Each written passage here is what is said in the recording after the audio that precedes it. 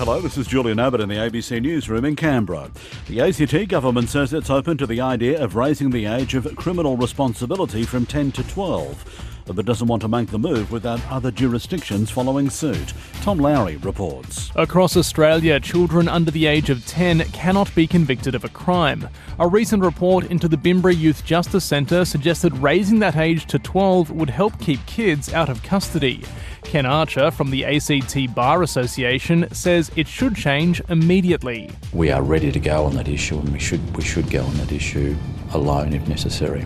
Attorney General Gordon Ramsay says the government is warmly open to raising the age, but wants other states and territories to do the same. It's not something that we would be looking immediately to do by ourselves. The matter will be discussed by all states and territories mid-year. An internal survey has found fewer than half of Canberra's community services staff believe the Directorate is honest and transparent. Jake Evans reports. The Community Services Directorate in February asked 180 of its staff whether they believed the agency was open, honest and transparent. Just 47% said they did. A quarter firmly said it was not. In a statement, a Directorate spokesman said that was clearly disappointing, but the leadership was committed to improving that sentiment. Legal advocates have previously claimed secrecy provisions around children have protected the agency from criticism.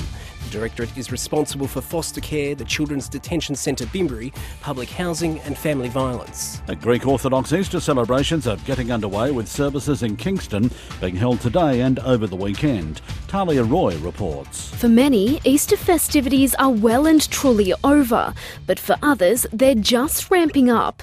Today is Holy Friday on the Greek Orthodox calendar, with Easter observed until Sunday.